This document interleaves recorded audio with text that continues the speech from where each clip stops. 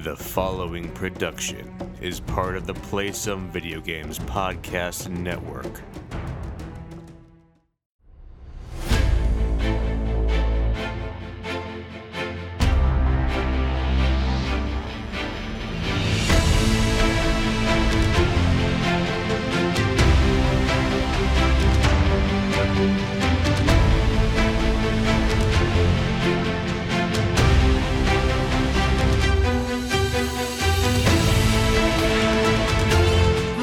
Boarders, and welcome to Board with Video Games, the gaming podcast that strives for the right balance of coverage for games you play on your table and on your television.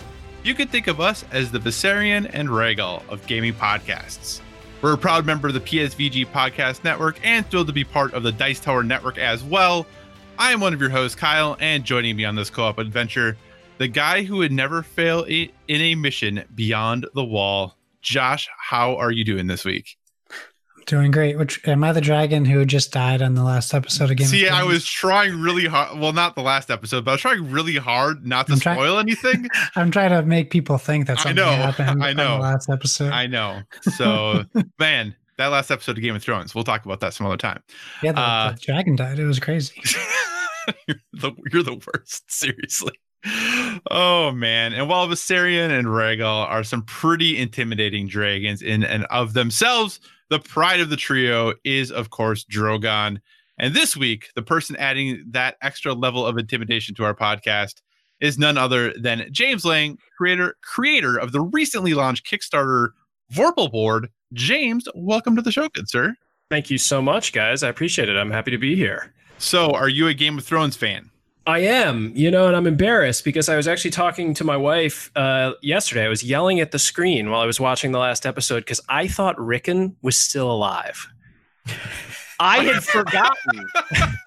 And I was so mad because they were all seeming to just sort of like never talk about what happened to him. And I was like, he's still alive. Where is he? And then somebody was like, dude, that scene at the Battle of the Bastards, what are you talking about? And I was like, oh my gosh, it was a very embarrassing moment for me today. So yeah, I'm a fan, I swear. Don't be embarrassed. It is impossible to keep track of most characters on that show. Yeah, there's like 3 characters on that show. I don't know what the problem is. Currently, after last episode, yeah. You're the worst. All right. So I promise we're not going to spoil any more Game of Thrones, but maybe we'll talk about it after the podcast really briefly. But James, if our listeners don't know who you are, why don't you give us a little bit of an introduction? Who are you? Why are you here? All of those wonderful things. So I am here because I've, together with a couple other co-founders, I've built a platform called Vorpal Board. And what it is a tool that lets you play tabletop games online using the actual pieces. So we do board streaming and card scanning, and then a whole web application to kind of manage everything, to let you kind of blend the physical and the virtual so that you can play games with friends kind of wherever they are in the world. And I'm here today to chat about it because we're currently running a Kickstarter for the platform. So this thing, dear listener, if you have not looked at the Kickstarter for Vorpal Board yet, number one, pause the podcast, go do that. And then once your mind is blown, come back and listen to the podcast to get all the questions that you will inevitably have answered. Because my goodness, the first time I saw this thing, I thought that we were in some sci-fi future thing going on that I wasn't aware of. It's pretty amazing. How do you know we're not? Yeah, that's true. If I'm not aware, how would I know? You know, William didn't have to ship you Human Punishment 2.0 all the way from the other part of the world now, because we could have just played it on Vorpal Board. That's true. That's very true. That's very true. But that is a conversation for a different time. Maybe we'll play it with William. Anyway, we'll get back to that at some other point. James has been gracious enough to deal with us for the entire episode this week. So as we go through news and all of those things, you're going to hear the opinion of someone far smarter than Josh and I. Not even Jamie Stegmaier could hold up a whole episode with us. So yeah, you're going to be hearing from the guy who forgot that Rickon is dead on and equally uninformed opinions on every subject going forwards. Right. Yeah. All right. So Vorpal board obviously will be our topic of the show. But before we get to that, a little bit of housekeeping. Thanks so much for joining us this week. As always, if you have any feedback, questions, suggested topics, hit us up at Board with VG on Twitter, or check out all the amazing things that Josh is posting over on the Instagram, also Board with VG. As mentioned at the top, we are a proud part of the PSVG podcast network, and PSVG is on Patreon. We're really thrilled with the support you have given us there thus far. And if you'd like to monetarily support what we do, you can find us there at patreon.com/PSVG. But the most important thing is just that you listen and maybe share our podcast with someone else who you think might enjoy what we do. And we are also a member of the Dice Tower Podcast Network. So if you enjoy our conversations about board games, and we have been very board game heavy lately, you'd like to dive deeper into that world, we encourage you to check out the Dice Tower Podcast as well as all the other members of the network. No matter what type of board games you enjoy, there is a podcast on the network for you. So enough of the housekeeping stuff. Josh, what has been some of the big news in the tabletop world? Man, there's a lot of news in the board game world. So let's just start from Mensa. So if you don't know what Mensa is, that's okay, because, you know, it's for, no, I can't insult our listeners. I wouldn't be part of it. I'll just insult myself. They select winners every year for the board game category. It's typically, I would say, and you guys can correct me if I'm wrong, meant to stimulate the brain, if you will, as what they would consider games for nomination. Does that sound fair? Yeah. I mean, it's a weird, I think it's weird because when I think Mensa and the games they often pick, they're not games I would associate with Mensa, but they usually pick really good games. Yes. Okay. Well, let's go over what they picked. Well, let's go over the winners. So the winners, the winning games for 2018 are Azul, which, I mean, if you're a board game play, those aren't the winners. Am I reading it wrong? I'm gonna stop you right there. And now this is where you're getting in trouble for not reading the show notes ahead of time, good sir. If you'll notice, the Dice Tower story, for whatever reason, is covering the 2018 winners, but they announced the 2019 winners. I was freaking out there for a second. I was thinking, like, did I get an advance copy of Azul a long time ago before it came out, or is time slipping for me? You know. Hey, let's go over the winners from last year. How does that sound fun? Oh boy. Well, at least, James, you're on for this is the first time that's ever happened to me, so that's fun. So the nominees or the winners, what am I looking at here? The winners. The winners for 2019. Okay, so we're going to start off with the wildly popular Architects of the West Kingdom, which has been crushing it by Renegade Game Studios. And I knew this because I looked at this, I'm like, I want all these games. Gizmos by it's Come On, I guess now. I've been pronouncing it wrong forever. They issued a statement saying it's called Come On, not Simon. Really? Oh my gosh. Yeah, I know. See, I bring something to the conversation. Yeah, it's called, and I didn't think much of it until Tom Vassell started. Now he just calls it Come On when he's talking about their games now. So it's been catching me off guard every time he says it. So I mean, we can stick to Simon.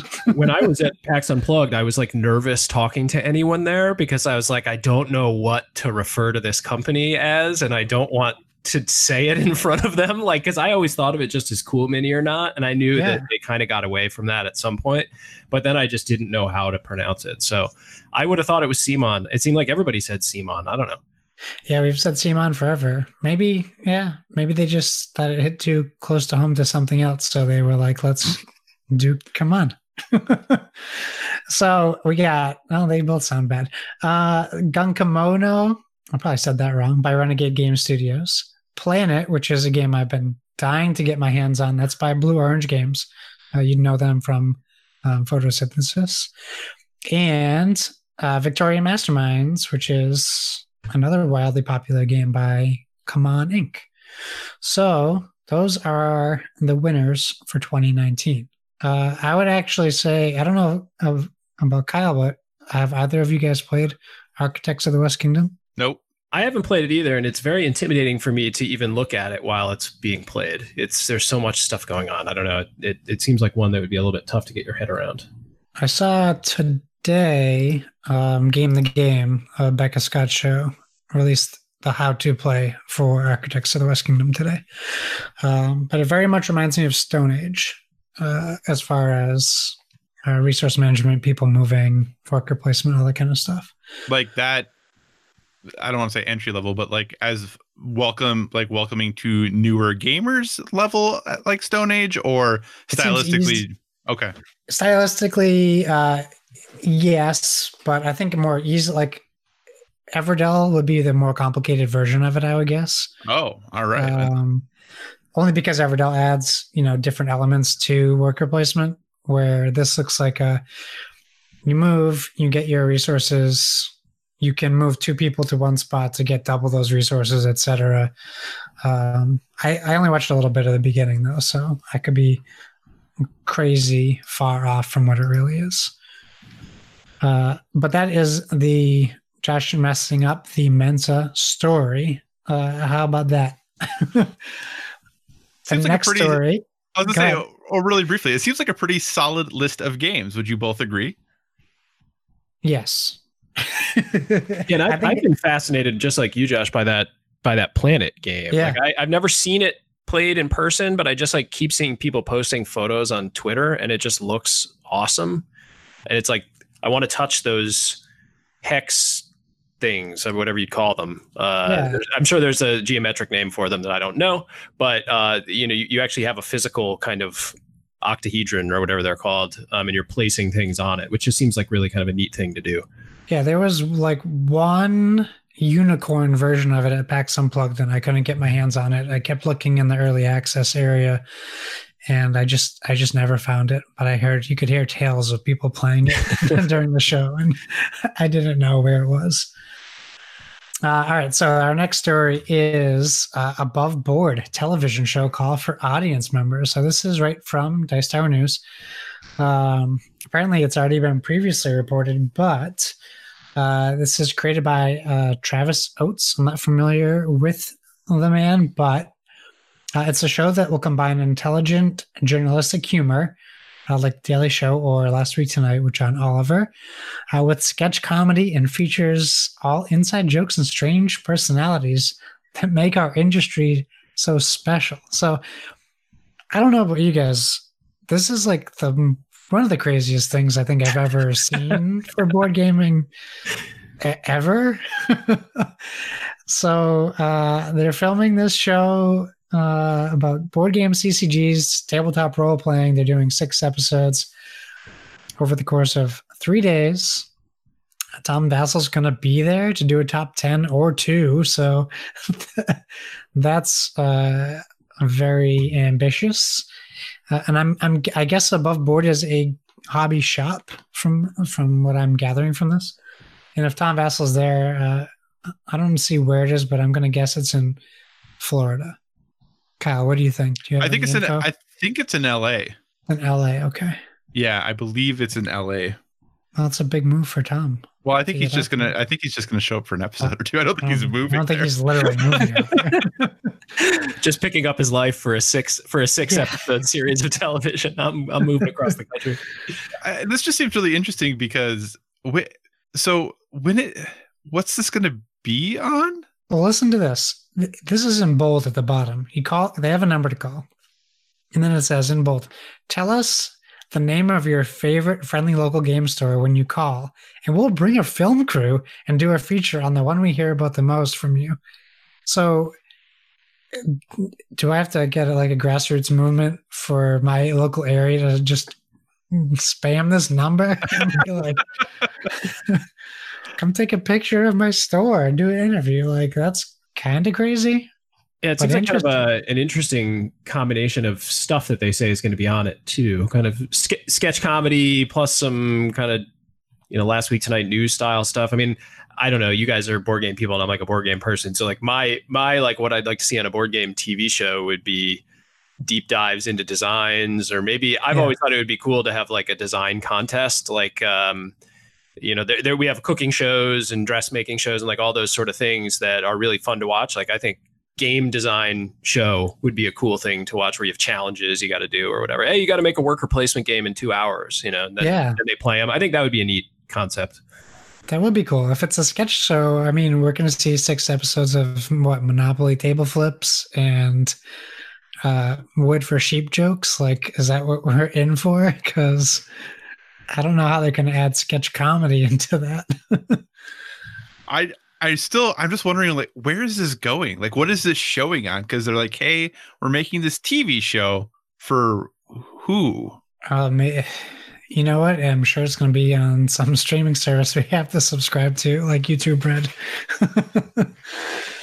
Yeah, I don't know, Kyle. I mean, it's just kind of a crazy story, but I mean, I'm excited to see what happens with it. Sure, we'll keep following it, and I guess if anyone listens to our show that's in this California area, I'll tweet this so you can go be on it and say I'm bored with the video game. Send you, and then we'll get like 10 more viewers, 10 more listeners. So we have news that came out today. Yeah, I don't know. This will be a good one. A ton. Yeah, go for it. I'm interested. We could just give the headline and not say anything about it. I don't know how much we can say about it, but it's drama can come from it. So,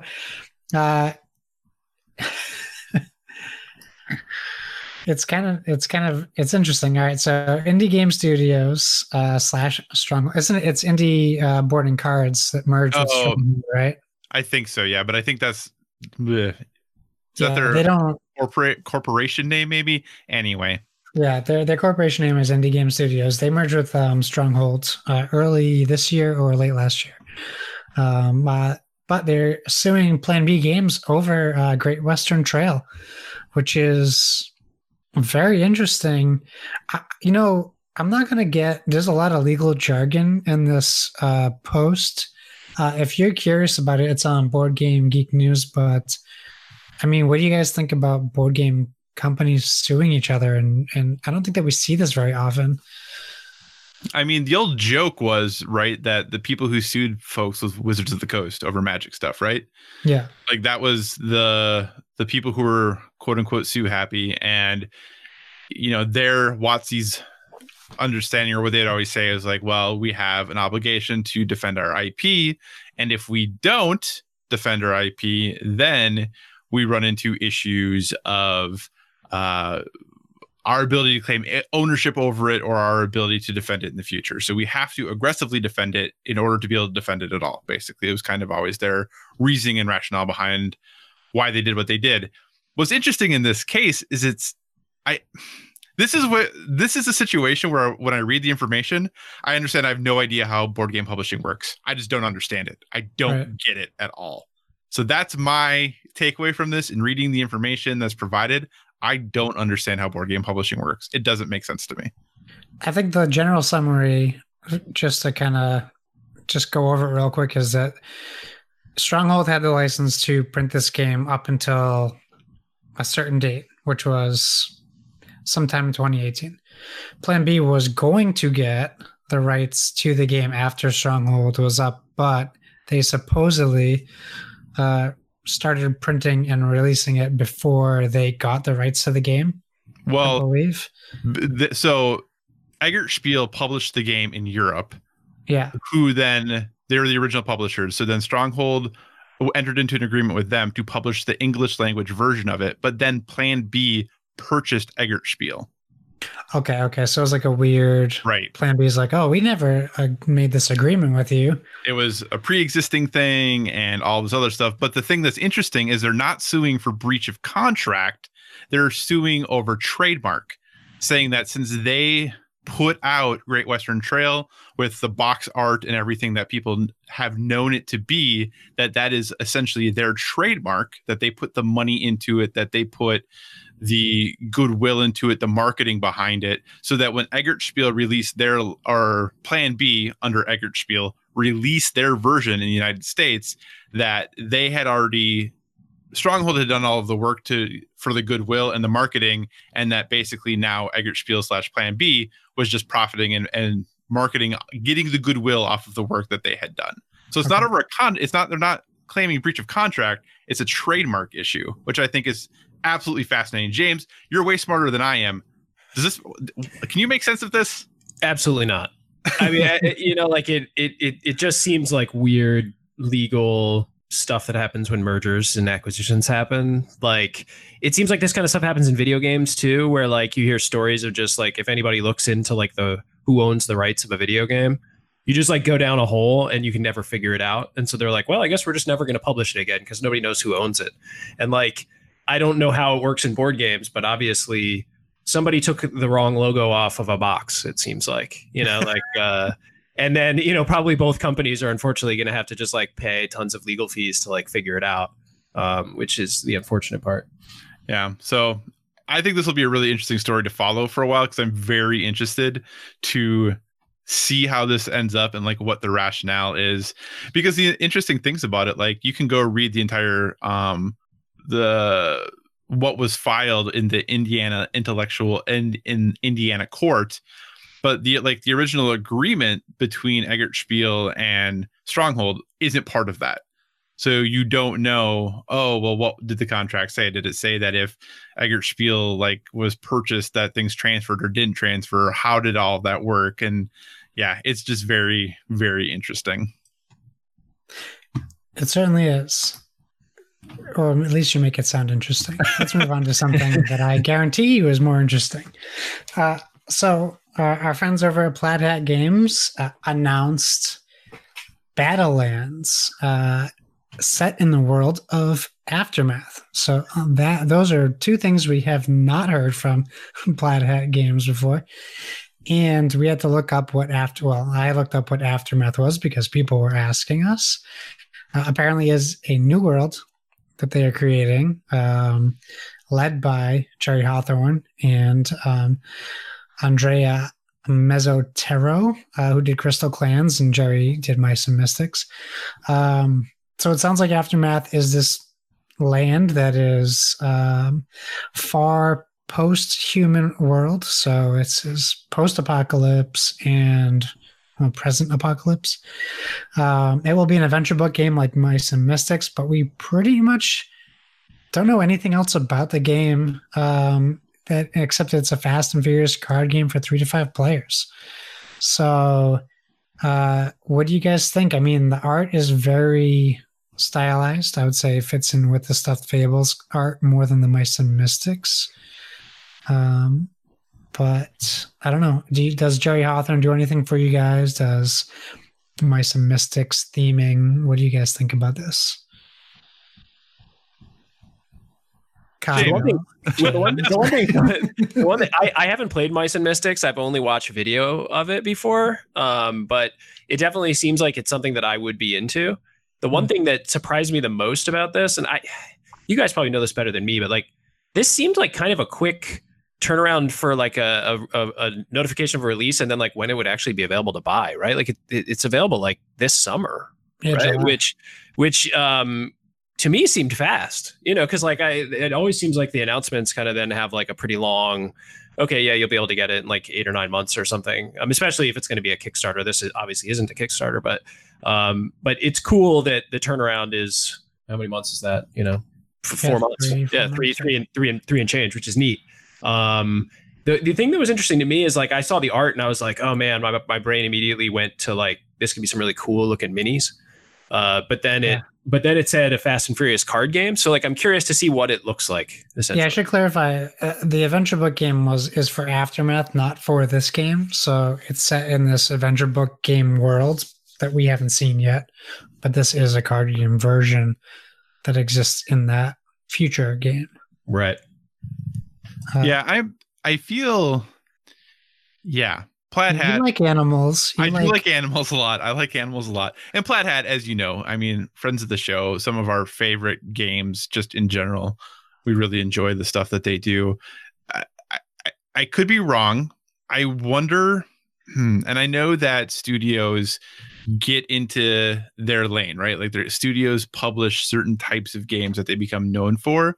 Yeah. I feel like Plaid Hat has a lot of recruit fighters with cards fight each other games. Yes. And I feel like, and this one might be great too, because all of them are good. It's not like any of them aren't good games. It just seems like this is maybe another one, and maybe this will do some really different things than the previous ones have done. And like I said, no matter what of those games you talk about, they're all very, very quality. And I like Jerry Hawthorne a lot as a designer. So I'm interested in it for sure. This just seems like we're having another, battle card game type thing. And we still are waiting on that fighter game coming out too. Yep, exactly. I think it's May, I think. Yeah.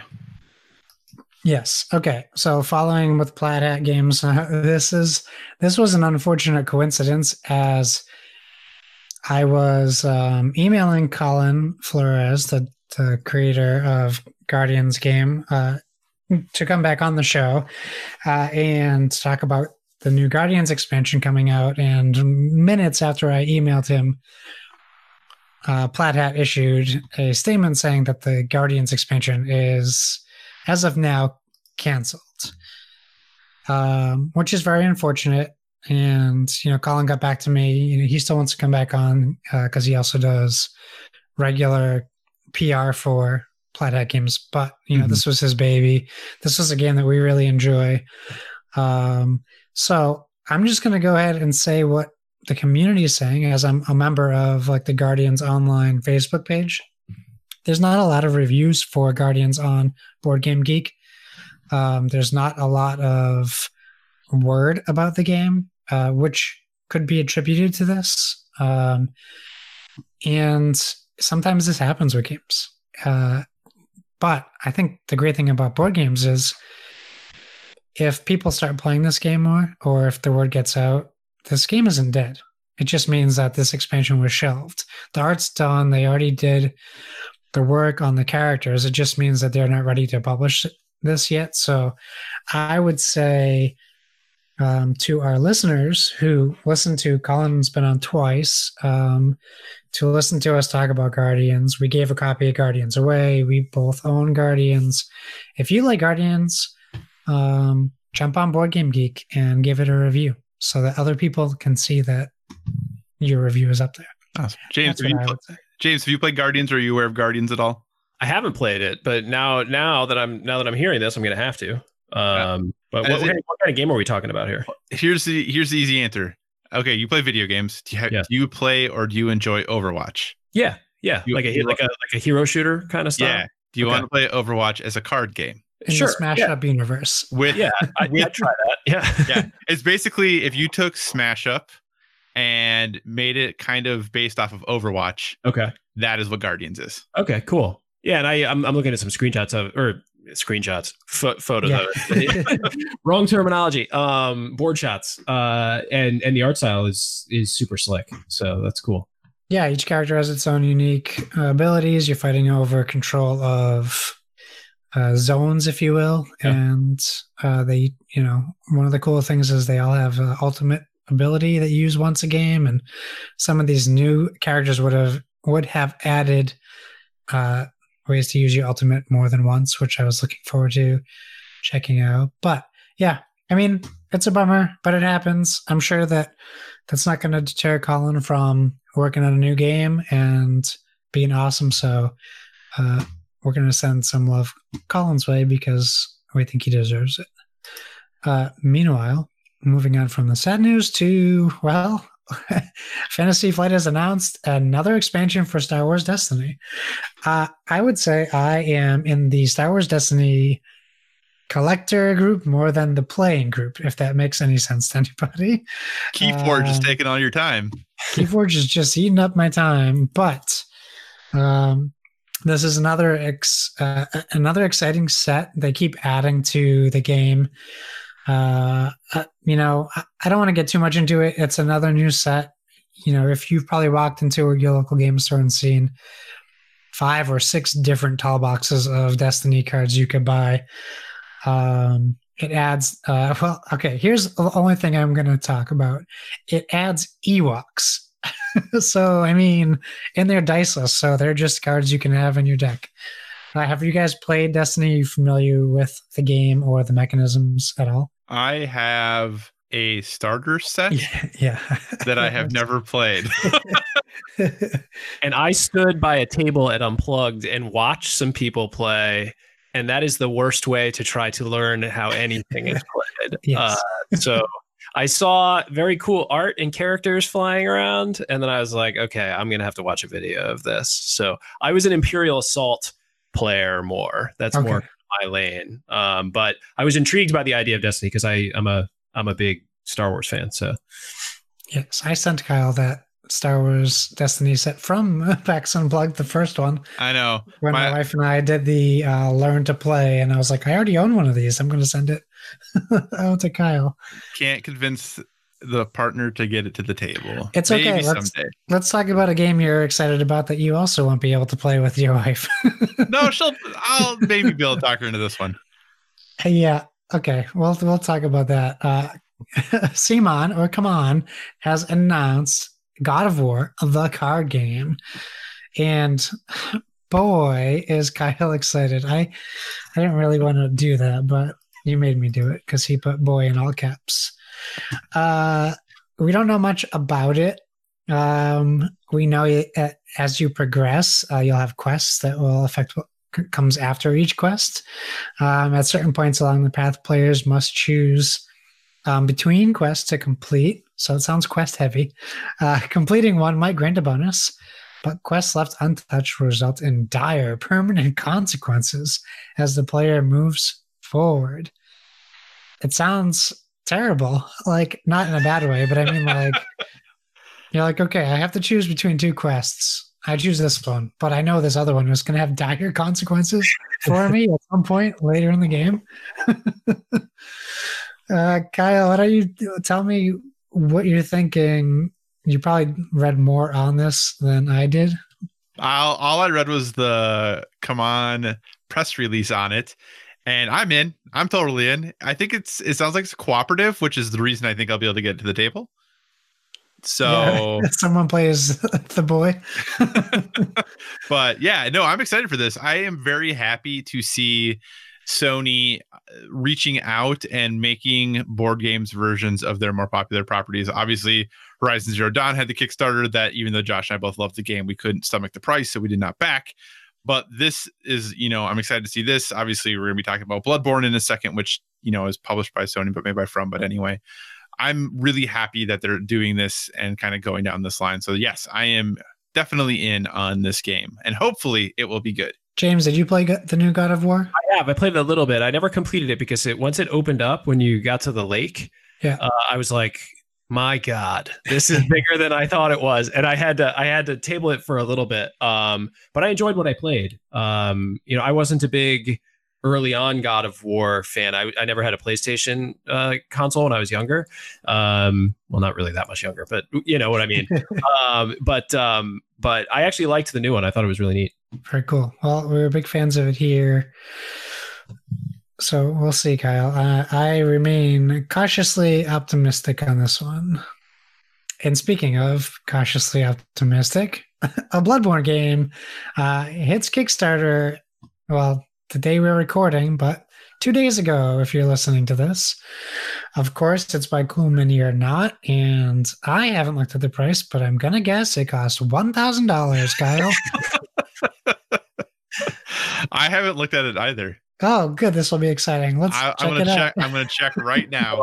I looked at how much it had made right before we started recording, but I did not look at what the pledge tiers were. It was, I think, $870,000, I think. Of course it has. Wow. No, sometimes I can't even. I got it. Currently at $926,000. So Yeah. it's rolling.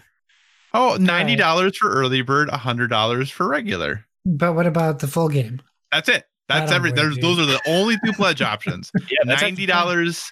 Yeah. or $100. $90 will not be an option by the time you listen to this podcast. So $100 is how much it will be. Well, I'll tell you what. It looks like, if you look at the pictures, it reminds me of Descent, if you're familiar with the board game. Mm-hmm. I can totally see that. It appeals to me on a board game look itself, not on theme. So I wouldn't say no to this game, but not being a player of Bloodborne, I can't say that I would drop $90 on the game, but I would play it. Really nice. I mean, you've played Bloodborne, right? I have, yeah. The minis are nice. There's some really nice minis, and you get a decent number of them for the price these days. I don't know that I'm going to get this game, but I will put it as a remind me, and we will see what happens in 20 days or so. 20 days to go. So yeah, in about 20 days, we'll see what I decide. But it looks good. I mean, Eric Lang, obviously, helping design. The man seems like he designs every game he designs seems to be pretty darn good. So if you like Bloodborne and you're not certain, Eric Lang tends to do some good stuff. So James, are you interested in Bloodborne, the board game? I am. I was a Bloodborne player, and I've played some Dark Souls in my time as well. And I checked out the Dark Souls game when I was at Unplugged. I think that's by Steamforge, maybe. Mm-hmm. I think so, yeah.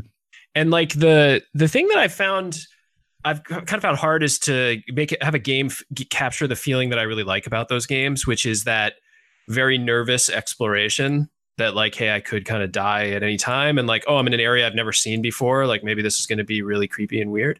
And I think that I don't know. I didn't get that particular feeling off the Dark Souls game. I enjoyed the time I spent with the Dark Souls game, but it didn't click for me as like really matching with the video game. So I'm curious to see what people say about this one, because I really enjoy the gameplay of those games a lot. Awesome. Okay. Well, this will be a quick one, last, but certainly not least, but definitely fitting for Nintendo. We have Catan coming to the Nintendo Switch on June 20th. We don't have any gameplay shots yet, no screenshots, no info really from Nintendo. However, this is the second or third game that is board game related that is hitting the Switch. We just had Carcassonne come out not too long ago, and maybe you can consider Civilization hybrid between board games and video games. But I don't know. I'll tell you guys first. For me, Catan is an all-time favorite. I know it gets some hate, kind of like people like to hate on Monopoly. They like to hate on Catan as well. So I don't know, but the thought of interacting with it on like the Switch or bringing it on the tablet somewhere, maybe playing with like my dad who's never played it, or kids at if I had it at Easter, things like that. It's intriguing to me. I think price point is going to be a big question. I think Carcassonne came out at $30, and I already owned it on the Xbox 360, which carried over to my Xbox One. So I didn't have a need to rebuy it, except for that Switch. You want these games on your Switch. It's portable board games. That's what you want. I still think $30 would be too high for me, though. If it's $20, it's an easy buy for me. So I'll ask you guys.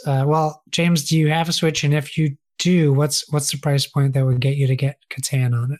I have one, and if it was $15, I'd buy it in a heartbeat. And the thing I guess I'll say is I'm never going to play that game by myself on the Switch ever. I would play it in a pass and play on a plane. I would play it while I'm traveling in a car. Like, absolutely yes. So I think for me personally, I don't do a lot of traveling. It would have to be cheaper, I think, to get me to spring on it. Kyle, what do you think? I don't know that I don't know that I have the love for Catan to buy it on Switch almost at any price other than like $5. Okay. That might happen. You never know. Yeah. I really can't see myself play where I'm sitting down to play my Switch. If I'm going to play a game like that, I already do have it on my phone. Like I just don't know that I would get it on the Switch.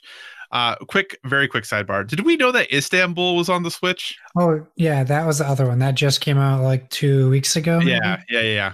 And I is was it possible interested- that I read that Splendor was coming to the Switch too? Is that Yeah. something I'm imagining? Yeah, Splendor, Pandemic. They announced like 4 more games coming, but yeah. Splendor was one of them. That would be fun to have on the Switch. Absolutely. But I have it on mobile. I know that's what makes it It works hard. okay on mobile. I know that's my challenge there. So how many times do I want to buy the same game on different platforms? Yeah, because you're probably not going to ever play it when you have it attached to your TV, right? Right. So like at that point, having it on your mobile is essentially the same as having it on the Switch. So yeah. Right. When is my DropMix app going to come to the Switch? That's what There I you want. go. That's Where an excellent is question, actually. Hasbro on that. So, all right. Well, that was a whole lot of board game news. So we're going to kind of fly through this video game news here because most of it's pretty short anyway. First thing, Sony Santa Monica has announced that Raising Kratos, a documentary about the production of God of War, is going to be releasing soon on their YouTube channel. Now, this was announced in part with the 1-year anniversary of God of War, which came out a year ago on April 20th. And this is, something they've done before to agree. They had Grounded, the making of The Last of Us, was, a full 90-minute documentary that PlayStation had on their YouTube channel. I don't know if either of you had a chance to watch the trailer at all that they released for Raising Kratos, but do either of you have a desire to watch this? Is this a thing you're interested in? James, what are your thoughts, good sir? I think I would be interested in it. I check out on YouTube. There's a YouTube channel by Danny O'Dwyer. Has a channel, and he does just a lot of video game documentaries that do like making of stuff. And I find it really, really fascinating because modern video game creation is shockingly hard and complex, especially like a game like God of War. So I kind of geek out to that stuff. So I would be interested if they get kind of into the technical details. If it's more just sort of like, I don't know, kind of like thematic more than technical, I might not be down with it. But if they get into the technical stuff, I'd be really interested to watch it. Yeah, Danny O'Dwyer's no clip stuff is no very, clip. very good. Gosh, I could not get that out of my brain. Thank you. Okay, no problem. Josh, your thoughts? Raising Kratos, you in, you out? Yeah, I'm so in. In fact, I want to make sure I watch the Horizon Zero Dawn and then the For Honor one first, so I can get those. The fact that I haven't watched the Horizon Zero Dawn one yet is killing me. Because we talked about earlier about like James, I've said on this podcast since we started that Horizon Zero Dawn is my favorite game of all time. It really surprised me with how much I love that game. So the fact that I haven't watched a documentary is shame on me. So I have to watch that. So yes, but for sure. How cool, right? Like we're living in a world now where we get these things that we would have never got 10 years ago, 5 years ago. Yeah, I'm really, really interested in this one just because when you think of, because I'm such a nerd, I watched Cory Barlog's presentation at GDC that he did about reinventing Kratos and like what that was like. And he just talked about the game pitches that he did. And then he talked about going to E3 and playing it at E3 and all of those things. And just hearing all of the stuff that he talked about then and like in that presentation and watching all the videos and the behind the scenes stuff and just watching the video of him like when the review scores came out and all of that stuff really makes me interested. I feel like making this game was really, really, really hard. And not that I want to see people being miserable, but I think it's going to be interesting to see kind of the progression and what was there points where they're like, we're never gonna be able to do this, to up to, oh, here's the success that we had, to, at that time they had a project canceled at the studio. Like there was a lot of other things that happened there during the making of that game. So I'm just very interested in how transparent they're going to be about those things, especially since Sony's the one who's making the documentary. Yeah. So I'm in. You know me and my love for documentaries. I'm totally in. It's contagious. So, I know. I'm sorry. So, sticking with the Sony train, as I am wont to do. The Last of Us 2 looks like they have finished shooting mocap. So motion capture looks like it has wrapped for The Last of Us 2, thanks to a whole bunch of tweets and pictures from the studio, from Neil Druckmann, from all of those people. So that in and of itself is not a huge story in the sense that, well, I mean, it is to a degree, but here's the real question I have for you both. Number one, and this is the first one's going to be for you, James, and then number two will be for both of you. Number one, James, are you a fan of The Last of Us? Last of Us is my favorite game of all time. All right. So yes, I am for sure. I was waiting for you. Yeah, it's my favorite game of all time. So no, I'm not. But yeah. So right. Yes. Number two question then. The much hotly debated topic. Is this game coming out in 2019? What a good question, Kyle. I was wondering how long it takes to finish a game after mocap just ended, and I'm going to go ahead and say no, it does not come out in this year because that's insane. People have been speculating for a year that it was going to come out in 2019. It's almost May. They just finished mocap. If you want to talk about a crunch for a studio to finish a game, that would be an interesting documentary if this game came out in 2019. James, what say you? Is this game coming out this year? I'm going to say no also. I mean, to me, I know that they've been having a ton of media about the game. They've showed a lot of trailers and previews and stuff, but I just don't think we've seen enough of it to feel like it's going to be imminent, like a holiday release or something like that. I think we'd have seen more by now, in my opinion. I'm no insider, but yeah, I mean, according to Josh, we saw a whole bunch of fake lying gameplay. Oh boy, here we go. Yeah. I mean, that stuff, if that was real, I swear that game is good. No, I'm not saying it's not, but I'm just saying that stuff blew my mind with the hiding and the animation shifting. The animations were so dynamic with all the different moves she was doing and the blocking. And if that was all real time, oh my gosh, I cannot wait. It would have to be crazy, right? It would be incredible if it looked that good. Kyle, go ahead, call James a liar. I'm not calling James a liar at all. That means I'm not a liar. Boom. So here's my question for you guys. And I'm a big fan of the original game. Are you happy that they're continuing the story with these characters? Because I'm struggling with that a little bit because I really liked the end of the first game. I liked how Joel and Ellie finished. And I thought okay, yeah, we'll get another game that's in the same universe, same world, whatever. And that'll be fine. But that these characters are coming back, man, that script's going to have to be good. I feel I'm nervous that it's going to be kind of a letdown after the first game. So here was what my line always was after playing The Last of Us, and when people talked about a sequel and going back to that world, I always said, no, I don't want a sequel. I don't want to go back to that world, at least with those characters. If they need to do another game in that world, fine. But I don't want to do another thing with those characters. Then they did the teaser at PSX. And however, other people can judge me for this if they want to. I know some people on Twitter definitely would, based off of things that have happened recently. When that teaser happened, I teared up a little bit. And was that the guitar one? Okay. Yep. Yes. And I realized at that time, I really wanted another story with them. I didn't think I did until they gave me what I didn't think I wanted. Yeah. And then I really wanted it. So that's my answer. Josh, tell me how I'm wrong. Well, I wouldn't do to you what you do to me. So I'll just say I have Last of Us Remastered sitting on my PlayStation. I've never played it. You've never played The Last of Us ever? Nope. I watched an entire playthrough of the game, but I've never played the game.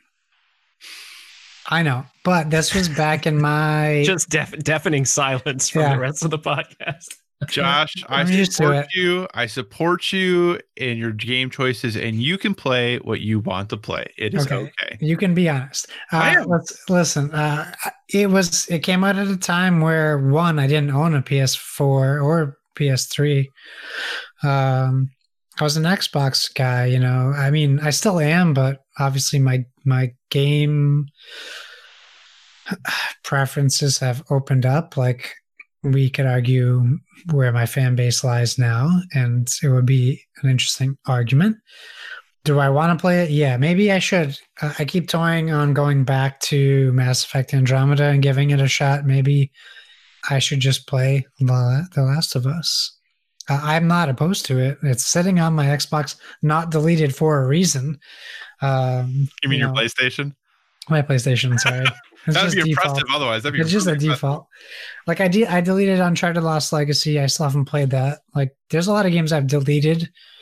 But that still sits on there. So, and I think it holds up pretty well. I mean, I kind of like some of the stealth mechanics maybe better in Horizon, because it's many years later, Yeah. So I played it on the PS3. I never played the PS4 version, and like I thought it was good. I played it very late, but it does feel a little bit punishing on some of the stealth stuff. Where now maybe things have progressed a little bit in terms of like you can see footsteps and you can kind of see, like there's more game elements in there. So sometimes playing one of those old games, you're like, holy moly, that creature killed me real fast. And so I kind of banged my head against the systems a little bit before I got used to it. But I really enjoyed it. So I'd recommend it.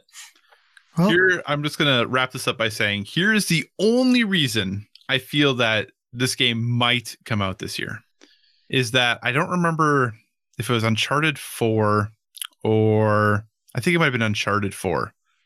From time that they finished mocap till the time that game released was like 4 or 5 months. Oh, yeah? Yeah, I think it was Uncharted 4. I think.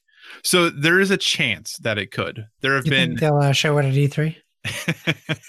There have been gobs. They can't. Square took their time. There have been gobs and gobs of rumors that this game was going to come out this year, or at least the goal was for it to come out this year. Yeah. And the only other reason that I think about that it might is because I have been a firm proponent that I think the next PlayStation is launching of like March 2020. Yeah. If that's not true, if it's like November 2020, then it might push to early next year. But I feel like if that system does launch early next year, I feel like this game has to come out this year if it's still a PS4 game. I was going to say, you don't think it'll be a dual release like Destiny did? It could. It's very possible, but I don't know that PlayStation necessarily wants to do that per se. They supposedly have like 5 kind of exclusives in the hopper for PS5, so that are different than that. So we'll see. That's fair. But all right. And then some kind of roundish up news, because this has been talked about on other stuff a lot. So we're kind of going to just go through this very briefly. But Microsoft has announced the much rumored all digital Xbox One S. That's the way I prefer to refer to it. So yeah, the Xbox sad. So $250, but you do get Forza Horizon 3, Minecraft, and Sea of Thieves. $250. Yeah. Who is this money? Who is this console for? Well, I can tell you who the console was supposed to be for. Who's that? Not people in the market for a $250 console. Yeah. 2 days after they announced the price, there was a deal for an Xbox One S, 2 terabyte with 2 games for $215. Like, I'm sorry. The pricing for this is stupid. It is a huge fail on Microsoft's part. This console is launching at probably $100 more than it needed to be to make this the statement they wanted. The statement was, digital is the future. We want to guide you into the digital future. We give Forza Horizon 3. It's a great game. It really is, but it's a 2-year-old game. Minecraft, it's a 10-year-old game. And Sea of Thieves, you can get with Game Pass. What are you doing, Microsoft? And then they said, well, it'll always be $50 cheaper than the lowest Xbox One S. Well, no, it was immediately proven wrong 2 days after you announced that. So I don't know what they're thinking with the price. I'll be 100% honest with you. I think the Xbox Game Pass Ultimate was a bigger announcement than the Xbox sad. It really speaks for itself by its name. Right. Okay. James, do you want a $250 all digital Xbox One S? No. So just to clarify, James, what consoles do you have? So I have a PS4 and a Switch. And then I play anything that probably I'd be able to get on an Xbox. I'm usually playing on my PC. So everything. Yeah. I mean, that was the thing. That was the weird thing. Like when I was thinking, okay, do I need to buy an Xbox? It was like, just everything they've made that kind of like, oh, we're going to do it on PC. And I was like, okay, cool. Then like, I don't need to buy an Xbox. You know, I have a controller. I have an HDMI cable to my TV and it's totally fine. So, and then the Game Pass stuff's awesome. So yeah, I don't own a physical Xbox. Yeah.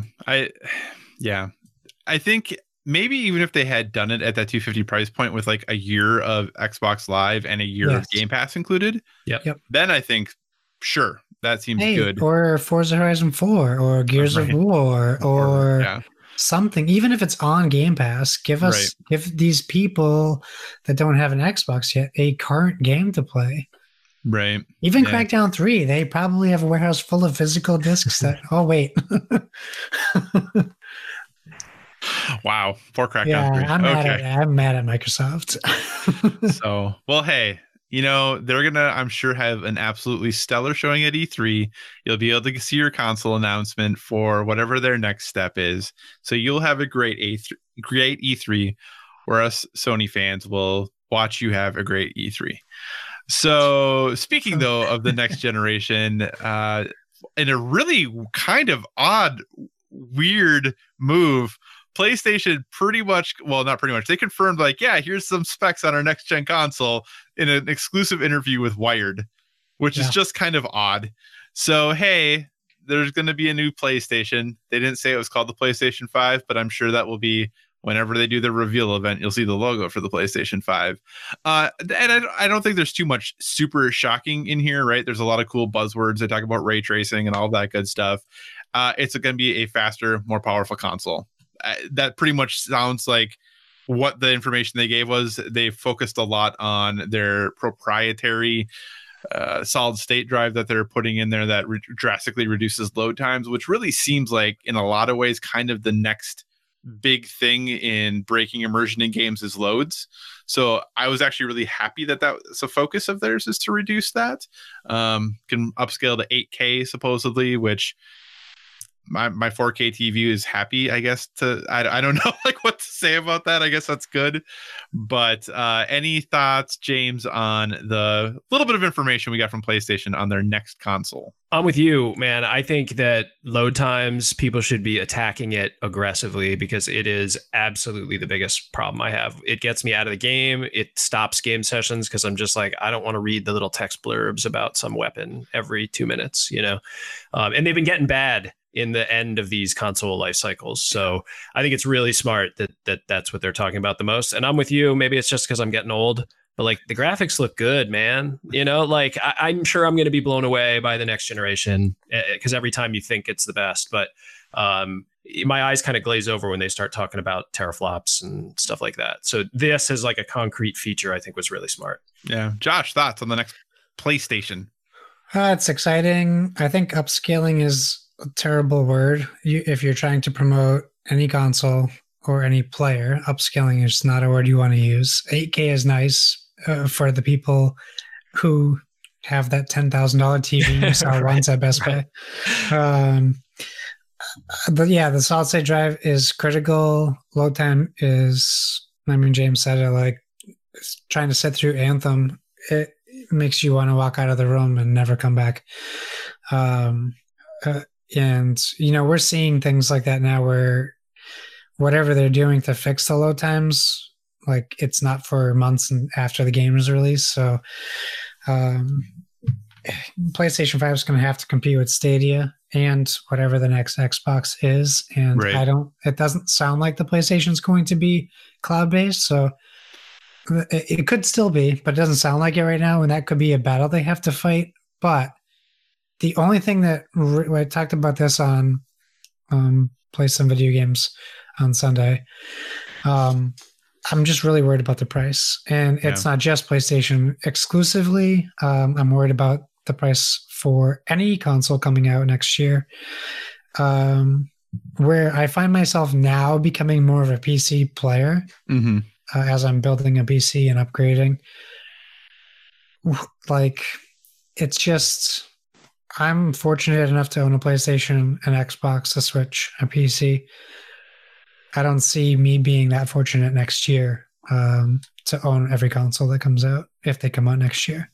Yeah, Yeah, especially, and I mean, me, Josh, and I'm a big PSVR guy too. And there's rumors that they're going to launch a new PSVR headset alongside the console. And if that happens, that is definitely going to force me to make some choices as far as if there's a new Xbox next year, if there's a new PlayStation Plus that headset. I'm going to have to make some choices as far as what I am doing. So, Yep. The only other thing Mark Cerny did say, Josh, when they asked about the cloud gaming, he said something to the effect generally of, we were one of the market leaders when it came to cloud gaming, and we'll be happy to share our vision for that with you in due time. So a little cocky of him. like I said, general something, not quote, not direct quote, but basically, we've done cloud gaming. We're going to continue to do cloud gaming. We'll share that information in the future, basically. So, all right, that's enough of this news stuff. Though it's very exciting. We have something I think that is what I think should be on the news stands everywhere. Josh, we have talked a ton about playing board games together, haven't we? We even talked about playing Fog of Love together. That's how badly we want to play a board game together. I know. We did talk about playing Fog of Love together. But we live like 1,300 miles away from one another and have actually never met in person. No, but people might not know that I do get to see you every time we record. That's true. That's very true. But James. Good enough for me. Well, thanks. I appreciate that. James, do you know of or have anything that you could recommend that will help fix this conundrum that Josh and I are in?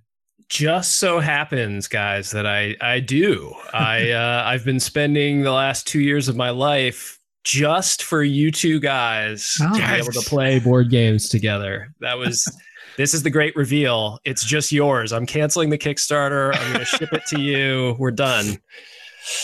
Great. So that's the goal. You guys are the perfect test case, or the perfect kind of people that I know exist out there, because I'm one of them too, that have friends that you see and talk to and play video games together, but would love to play the other part of your hobby, which is board games. And there's just not a super nice way to do it today. Awesome. So, as you know, James talked about at the top of the show, there's currently Vorpal Board, which is on Kickstarter right now. And this is kind of a way for you to be able to play board games with other people who maybe aren't in the same room as you are currently.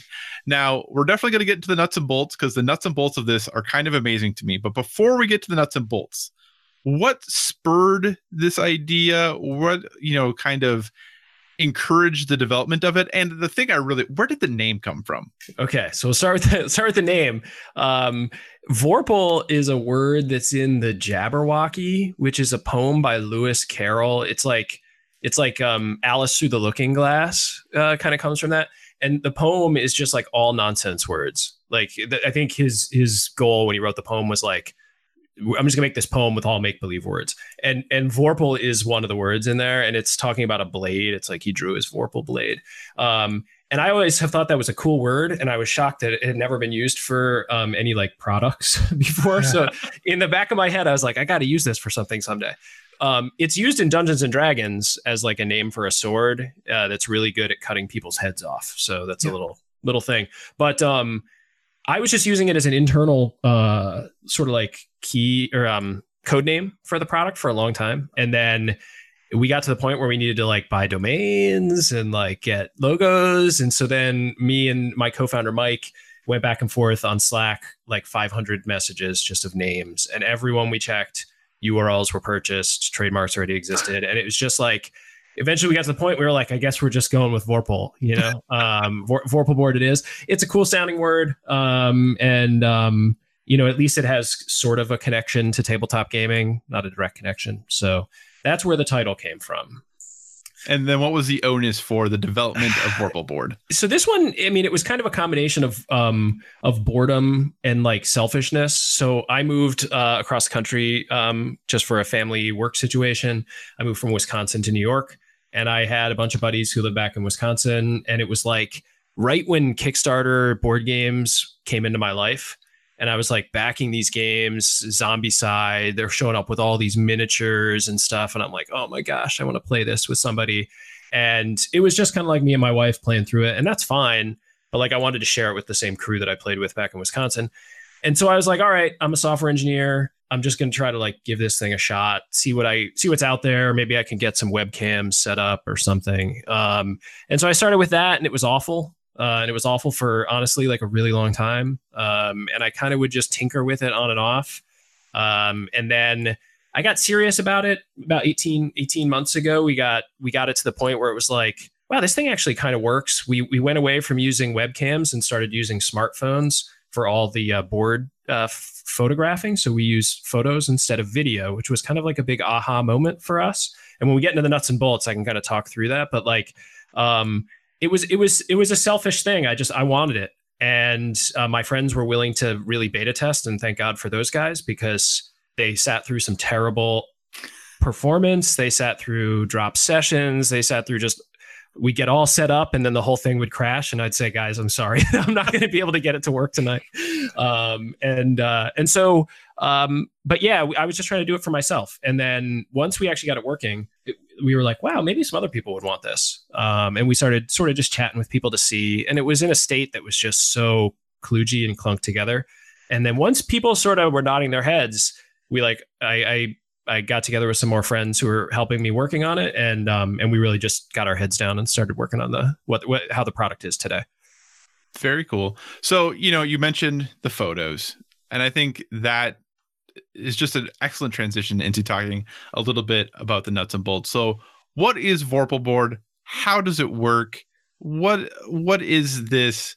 I don't want to say mad scientist project, but when I look at it, the idea that someone thought of this still kind of blows my mind. So take us through, what is the product? How does it work? Okay, so there's at the very basic level, two main components of the system. One is your smartphone, and it will have an app running on the smartphone. And the other is a web application. So it's essentially just like a website you could go to. And you would mount the smartphone over your table, and then anything that the smartphone can see will take super high res photos of the board, and then stream those photos into a shared virtual space in the web application. And so anyone who's connected to the game session will see whatever you see on your tabletop. And you'll be able to play locally with the pieces and move them around. And then the remote players will see what's on your tabletop in their virtual space, and they can point to it. You can see each other's mouse pointers, so you can work with interaction that way. And then the last piece is this card scanning idea. So there are a lot of games you can play with just streaming the board. If you want to play Carcassonne, you could play with just streaming the board, and it works totally fine. But if you want to play something that has hidden secrecy of cards, or you need to maintain secrecy, so if I give you a card, it's important that I can't see it. You need some way to give each other cards without flipping them face up on the board. And sort of that final piece is this card scanning technology that we've built, which we have a scanning box that looks kind of like a desktop scanner. It just has a door that opens up on the top, and any card you put in that box is going to get scanned and sent into the virtual space as well to be claimed by the remote players. So if you're playing Settlers of Catan, I always call it Settlers, by the way. And everybody, people look at me like I'm crazy. This is a sidebar, but the first time I ever played it was in German, because a friend of mine was in Germany and he brought it home with him, and it was called Siedler, and it blew our minds. Like, oh my gosh, we never played a game like that in our whole lives. And so I've always just called it Settlers, and now it's just called Catan or Catan. And so, which is funny, better because it's everyone knows how to say Settlers, right?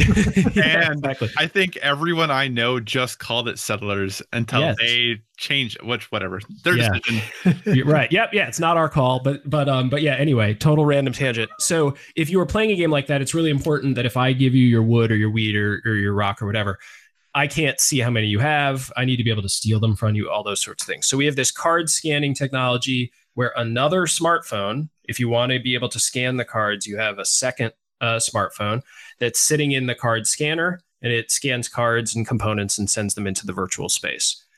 And then all players have video chat, just like you're in like a Google Hangout or something like that, all wrapped up inside this one package. And so I think the easiest way to think about what we've tried to do is build a set of generalized tools that don't know anything about the game you're playing. They just are there to help you send all the data about the game you're playing to remote players in an easy way, and let you play games It's not like we have as if you're playing like a iPad app where it knows how to count the score and it knows where the cards should go. It's really just you're playing it on your table, and we're giving you a lot of tools to help your remote friends see what's going on and interact with you on the table. So the one thing that I kind of want to know the answer to that you've mentioned multiple times, and that you were kind enough to show Josh and I, a little demo of like how this works before we started recording. Why pictures instead of video? Because in my mind, when I hear this idea, I'm like, oh, video makes 100% makes sense to do this with. But then it's pictures. And it seems like the fact that it's pictures is really important. Why is that? So there's two reasons. So when I first started building this thing, I was like mounting webcams, and I was just trying to play like Pandemic. And I was like, man, I can't play this game because I can't read any of the city names. And it was driving me up the wall. So I was buying a lot of different webcams. I was buying, super widescreen, 1080p, high quality stuff to test out. And I never could get it so I could read anything. I'd have to have it so far away from the board to see the entire board that the text was so small on the cities. And I was getting angry about it. And I wanted to send a picture as an example to my co-founder, Mike. And I took a picture of the board and I was like, look how good it looks when I take a picture of it. Why can't we do that? And then it was like, if I was in a bathtub, I would have yelled Eureka, like the Eureka moment. I was like, well, why don't I just do that? Right? Like, why don't I see if I just do photos instead? All these cell phones, even old ones, bad ones, have really good cameras for photos. You get a camera phone from 5 years ago, it can still take a 4,000 by 3,000 pixel photo. It can only run 720p video, but it can take really good pictures. And so then I just started messing around with that, with doing the photos instead of the video. And I could get infinitely better quality of the board, but just updating less frequently. And in testing, what we found is that quality trumps frame rate for board games by like a wide margin. So as long as you're able to update that thing once a second, once every couple seconds, depending on the bandwidth of the user, it's totally acceptable for the vast majority of board games. Obviously, that wouldn't work if you're playing something where you're all moving cards around real quick. But for the vast majority, it works. So that's thing number one with the photos. The other big thing is that we're trying to make this tool so you can use it even if you have like really low bandwidth or low internet speed. Because we want, one of our use cases is people who are in rural areas, who live far away from each other, who might not have a gaming group local, that sort of stuff. And so doing it with the photos allows us to be way smarter with our bandwidth consumption, especially if you're like streaming 30 frames per second at 1080p or something, you're just not going to be able to use that if you don't have good internet. And so this makes it so it's more accessible for more players. Very cool. Josh, what questions do you have, sir? Well, actually, I have, if we're going to talk, so using Kyle and I as an example. So say Kyle and I both back Vorpal Board on Kickstarter. What do we do to get to the point where we're playing together, and how does that work like long term? So essentially what you would do, one of you would have to have the game. You have to have the physical game. I want to like state that because there are tools out there that, people will build in the assets, the tool or whatever, and then you can kind of play the game. But that's not what this is about. What we're really about is you use the physical components because we kind of feel that that's valuable to the experience. So one of you would have to own the game, obviously. And then when you back the campaign, you'd get an arm and a box. The arm to mount the phone, the box to scan the cards. And then essentially whoever the host is would start a game session. And when you start a game session, you just get a 6-digit code. And then that code can be given to anyone else to let them join your game session. And a thing that's important to note, and I don't even know if we've talked about, is that remote players don't need an account. They don't need to pay any money. It doesn't matter. You give them the code, they log in, kind of more like a Jackbox type concept where you just go to the website, type in the code, and you're in the session. You need to have a webcam, obviously, so you can see each other. But we're trying to make it so the remote players have a very easy time. If you guys both backed and were both members of the system, that wouldn't matter. But if you wanted to call your mom and get her to play a game with you, and you didn't want to have her sign up for a new account, you could certainly do that. And then the hosts would pay a monthly fee for the service. So that's the one thing that I don't think we talked about that either, but the current plan is it's a $5 a month fee for the host only. Remote players are free. And then every pledge level in the Kickstarter campaign includes 12 months of hosting access. And so that's how the sort of the business model part of the system would work. Great. Cool. That was actually one of the questions I was going to have. So the subscription thing, is this month by month after the first year if people just want to do 1 month and then kind of jump back on, or is it like a bundle kind of package? We've kind of gone back and forth on that. Like, we haven't made a final decision just because it kind of felt a little bit like counting our chickens before they were hatched. But like, we do want to be super flexible, right? So we know, because we're kind of users of the system, that like, if you get really into board gaming for like 3 months and you want to run through a game or something, like I feel like it's okay to just buy 3 months or buy month by month. Like we might do discounts for more months, like if you buy the full year, you get $5 off or, something like that. We're not 100% sure, but I think for sure we would let people kind of come and go as they please. Okay. And then, when you're not a paying member, you wouldn't be able to start a game, but obviously you'd still be able to join any games that other players are playing. Great. Awesome. So one of the things I think about when looking at this, and you talk about, the host has a, subscription that they're a member of, what is actually in the software itself? So if I'm the host and I am playing, games that have tons of custom dice or something like that, is every game going to be an option for me? Is there going to be a list of games? How does all of that kind of work? Okay, so I don't like to say every game because I'm a board game player. I'm a nerd kind of guy, right? And when anybody says like, oh, it works for everything, then you really do start, people will needle that apart very quickly. It doesn't work for dexterity mechanic games. It doesn't work for games where you have these big decks of cards that you need to be looking through, like stuff like that. So there are mechanics that are tougher for it to work on. But we do have in the system the card scanning and component scanning concept, and then a dice building concept where you would specify what you want on each of the faces, how many faces there are, the colors of the dice, that sort of stuff. And then you could save those presets. So you can go in and build Zombicide dice. I think I showed you guys like Zombicide dice, Imperial Assault, games like that kind of are non-standard D6s. And so that's a tool that when you went to play, you would set up whatever the dice would look like. We're not sure if we're going to let sharing of that data exist in the system or not. We have to think about that a little bit. But you'd certainly be able to build your own dice for your own game sessions. And then when you start scanning in a game, let's just use an example of the game I probably play on this the most, which is Gloomhaven. The cool thing about Gloomhaven is once you get everything scanned in, you scan in all your character cards for a given character, we let you save the game and you don't have to scan them in again. So then once they're all in the system and you come in and play again, you load up the game and it'll load up all the cards that you already scanned in the last time. And so for a game like Gloomhaven, that's nice because you don't have a lot of changes happen mission to mission. You might get some new gear. You might level up and get a new card or something, but then you just have to scan in that one change. And it makes it so the time from sit down to start playing when you're using Vorpal board, we're trying to minimize it as small as we can. So it doesn't feel like, now I got to set up all this stuff and I got to do all this prep work, which, is feedback we get from people talking about just trying to do all this stuff digitally, is like, I got to prep it all. I got to take pictures of it. I got to upload it into systems and that sort of stuff. So we're trying to like take all those little minuscule steps out to make it feel nice and fluid. Awesome. Well, what do we have left to ask about it? I mean, from other playtesting that you guys did with the game and having your friends beta test it, basically, is there something specific that you changed based just on feedback alone from people? Yeah, I think that we put more focus into, and this is it might be really boring because it's like kind of a technical answer, but being able to support kind of poor like network conditions is something that is complicated because we're essentially sending a bunch of video streams and then like the board photos are coming across as well to all the different clients that are connected. And let's say you're in like a dorm environment or something, and you just have like tons of people on Wi-Fi.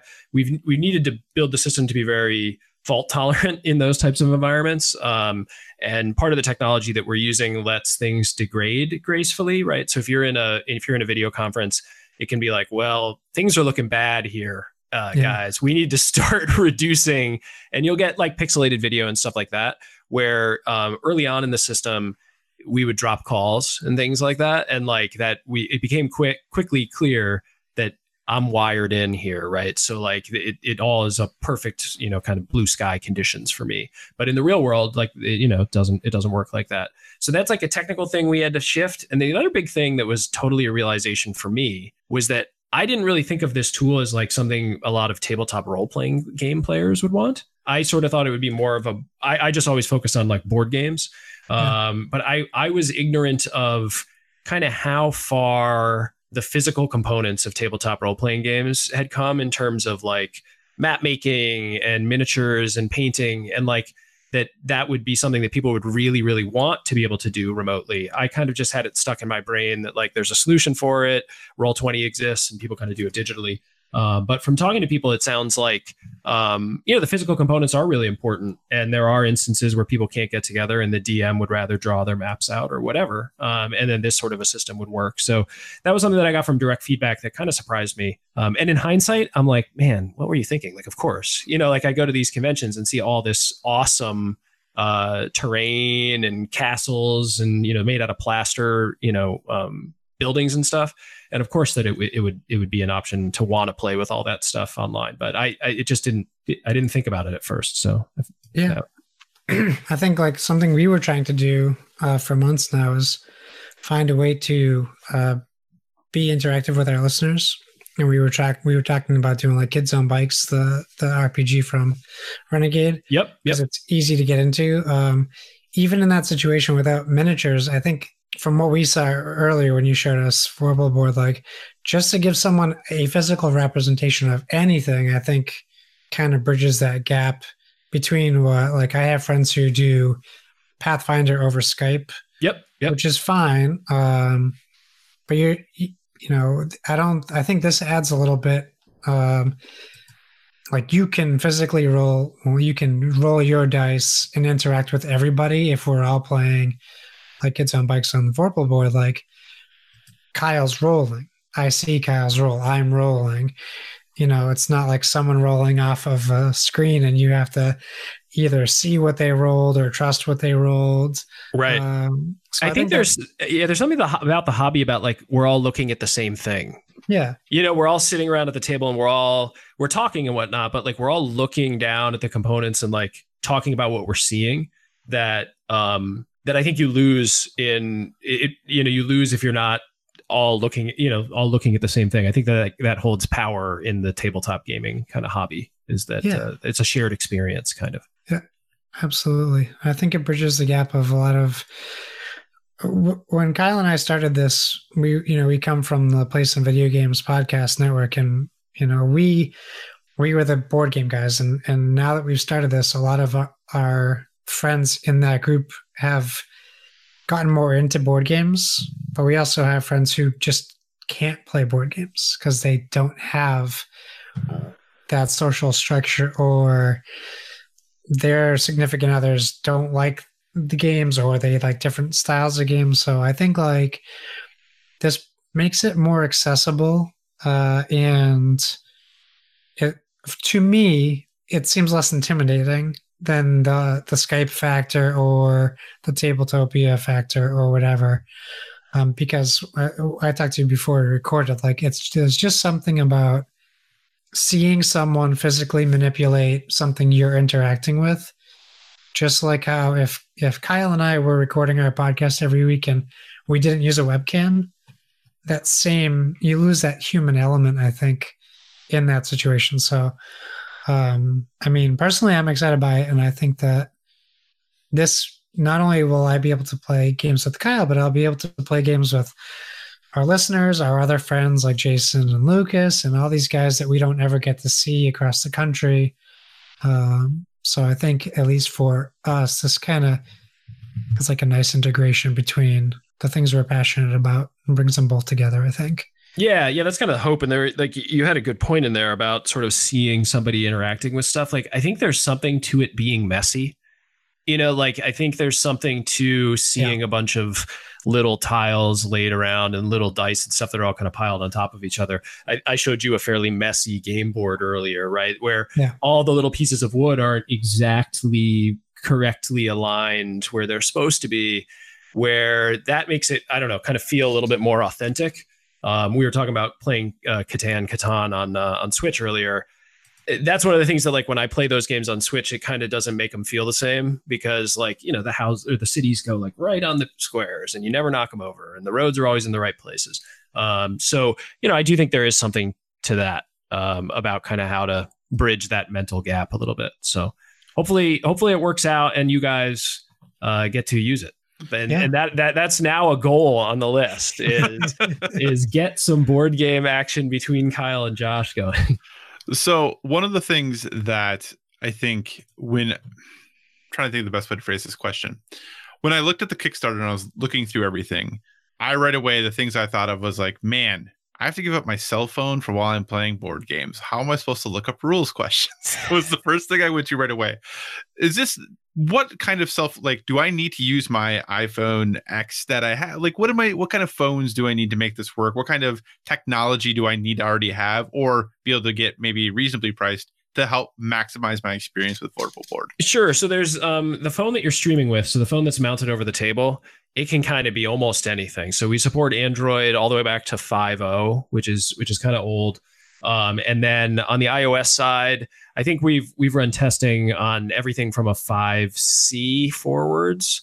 So again, you know, a number of years ago in terms of technology for the card. So that's for the streaming. For the card scanning inside the box, we recommend having a slightly newer phone just because there's more processing happening when it's trying to determine, is that a card that I'm looking at? So it does some computer vision stuff to pick up the cards.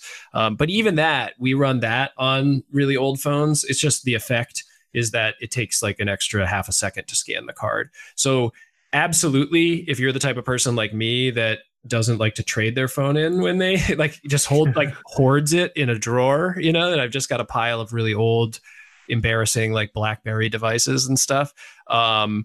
I pulled an old broken screen Moto G3 that I had, and that's what I was using for streaming today. So like definitely you can use old phones you have, or you know, get, you know, kind of junkers off eBay if you wanted to go that route. Gotcha.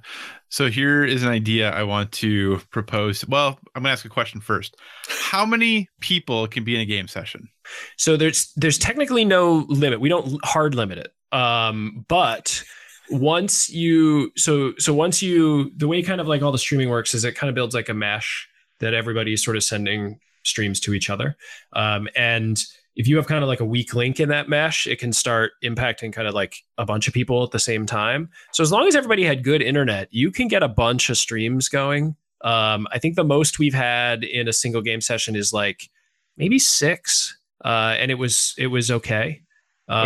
So you could definitely experiment with it. So my initial answer is we don't force you to a number yet. If it turns out that like people try and it really is a disaster, maybe we'd think about it. But like, I think it's understandable that maybe the system won't run great if you try to put like 15 people into the stream or something. Okay. I don't know if Josh knew where I was going to go with this.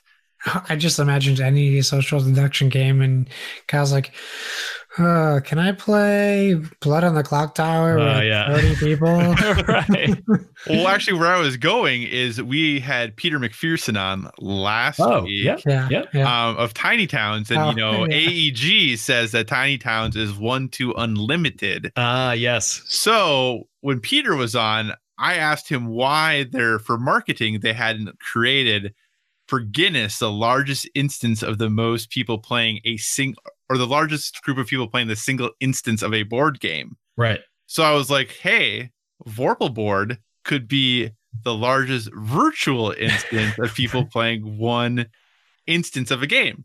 So there's some free marketing for you. It's okay. I'll just give that to you. And I'm going to go out on a limb and say that probably isn't a record that they're tracking currently. So it might be one that I can just break every year, just by increasing one at a time. Yeah. You have to go to Kinko's and print up so many boards right on the screen so you could do everyone's towns. It would be insane. And I actually had Peter on. I don't know when you guys talked to him, if you talked to him before or after I streamed playing Tiny Towns on Vorpal Board with him, and we had a good time because he actually lives right near me. So we mentioned it when he was on, because when we were talking, you sent us the links and right. Said, hey, next week we have Vorpal Board on, and we talked a little bit about his experience using it. So yeah, it worked pretty well for that game, I think. He did kind of he kicked the crap out of me, for the record, which is like a theme. Every time I have a designer on, they just destroy me at their game. But I mean, you kind of hope, right?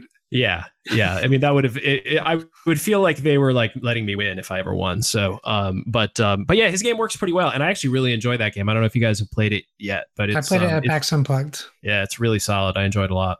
Yeah, Dr. Finn, Steve Finn's game, and we saw. Well, I saw his tweet about about Vorpal Board the other day, and I spent some time with him at PAX Unplugged, and then Kyle reviewed Cosmic Run for our podcast from him. So cool. Yeah, I really like that. I've played that mining colony version of Cosmic Run a bunch, and I enjoy it a lot. I really hope that campaign succeeds. It looks like it's going to come right down to the wire, unfortunately. So yeah. Awesome. Yeah. Oh, I think the last question I have, I think could maybe help our listeners a little bit as well. So obviously on the Kickstarter page, it walks you through really, really clearly, like, hey, here's what you get for each pledge. And one of the things I want to let you know about your pledges is that when I walk through them, I'm like, oh, that actually, get to the first one. And I was like, oh, that's super reasonably priced. That makes sense. And then I got to the next one. I'm like, oh, that's like better in every way and not a huge increase in price. And that was my continual theme the entire way that I went down, that everyone was like, well, that's not that really that expensive. And that seems like a good deal for everything you're getting. So very well done as far as that goes. Thank you. What is the difference really like from games that you can play that only need the ARM versus those that would need the box? Kind of help the listener maybe understand what the difference might be in those games. So we kind of envision the only ARM option probably being mainly tabletop role-playing game fans. Because with board games, invariably you're going to run into a game where you want to scan something in, and then the box is really helpful. So really anything that you're going to be giving people cards or tokens, you're going to want the box version. You can scan things in by hand. So we include a scanning sheet, which is just a pink piece of cardstock. And anything you put on the pink piece of cardstock and point your phone at will get scanned into the game. Kind of like when you scan a check in your banking app, if you ever do that. But what that means is you have to be holding the cards face up. So you've lost the secrecy concept. So really, that's kind of why we added the cheapest version with just the ARM, because we thought we're going to have a lot of role-playing game fans who might say, like, I don't need the box. I want to play D&D with this, and I don't need to scan stuff in. So just let me buy the ARM and do the subscription. So I think that's kind of the delineation between the two. And then we offer a lifetime subscription as a Kickstarter exclusive as well. So if people are interested in not paying that fee for as long as they use the system, they can get a lifetime option as part of the pledge. Very cool. Josh, I don't know if you have any other questions, but feel free to ask those. But also, I know we have a wonderful listener question from Splig, so feel free to tackle that as well if you like, Josh. We do. That's what I was going to hit next. And James actually kind of answered it on Twitter, but I'm going to ask you it anyways for those not on the device of Twitter. Sounds good. Splig on Twitter asks, this is at Dopalicious. He says, could this integrate with something like Twitch? Can we now play board games with our favorite streamers? This is awesome. I don't know if that's a question. Lots of work for the host, though. What kind of steps have you taken to minimize that workload? So the short answer is yes, you can use it with Twitch. So we do some Twitch streaming ourselves of Vorpal Board just to get feedback. And we don't have any explicit integration yet in terms of like like chat plays, like people can type stuff into chat and have like the mouse move or whatever. But what we've done is actually have like one person be the one that shows chat their pieces, and wherever they hover their mouse, they'd see the things. So whoever is streaming, chat will see all the components of that person's screen. I'm actually going tomorrow night. Today's Tuesday, right? Yeah. Tomorrow night. Oh, I shouldn't say the date. I've dated the podcast. Now they're going to know what day you record on.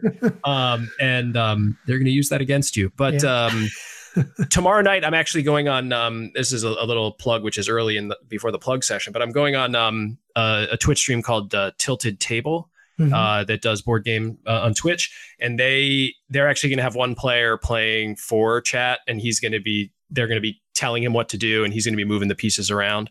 So definitely you can do it. And then Splig makes a good point about the local hosts having a lot of work to do. And that kind of is true. So if you are the host, you have a little bit more upkeep responsibility because the remote players are going to use their pointers to tell you what they want to do. And depending on the game, you might be the one who has to move their pawns or change their layout with any physical pieces. So I'm not going to lie and say, oh no, that's no different. Like definitely if you're the host and you have 3 players playing remotely, like when I play Pandemic Legacy, for example, I'm the one who's just kind of like got to keep track of all the cards locally. So it adds a little bit more work, but we think it's totally manageable. So if you are the alpha gamer, you are the host. Oh boy, yeah.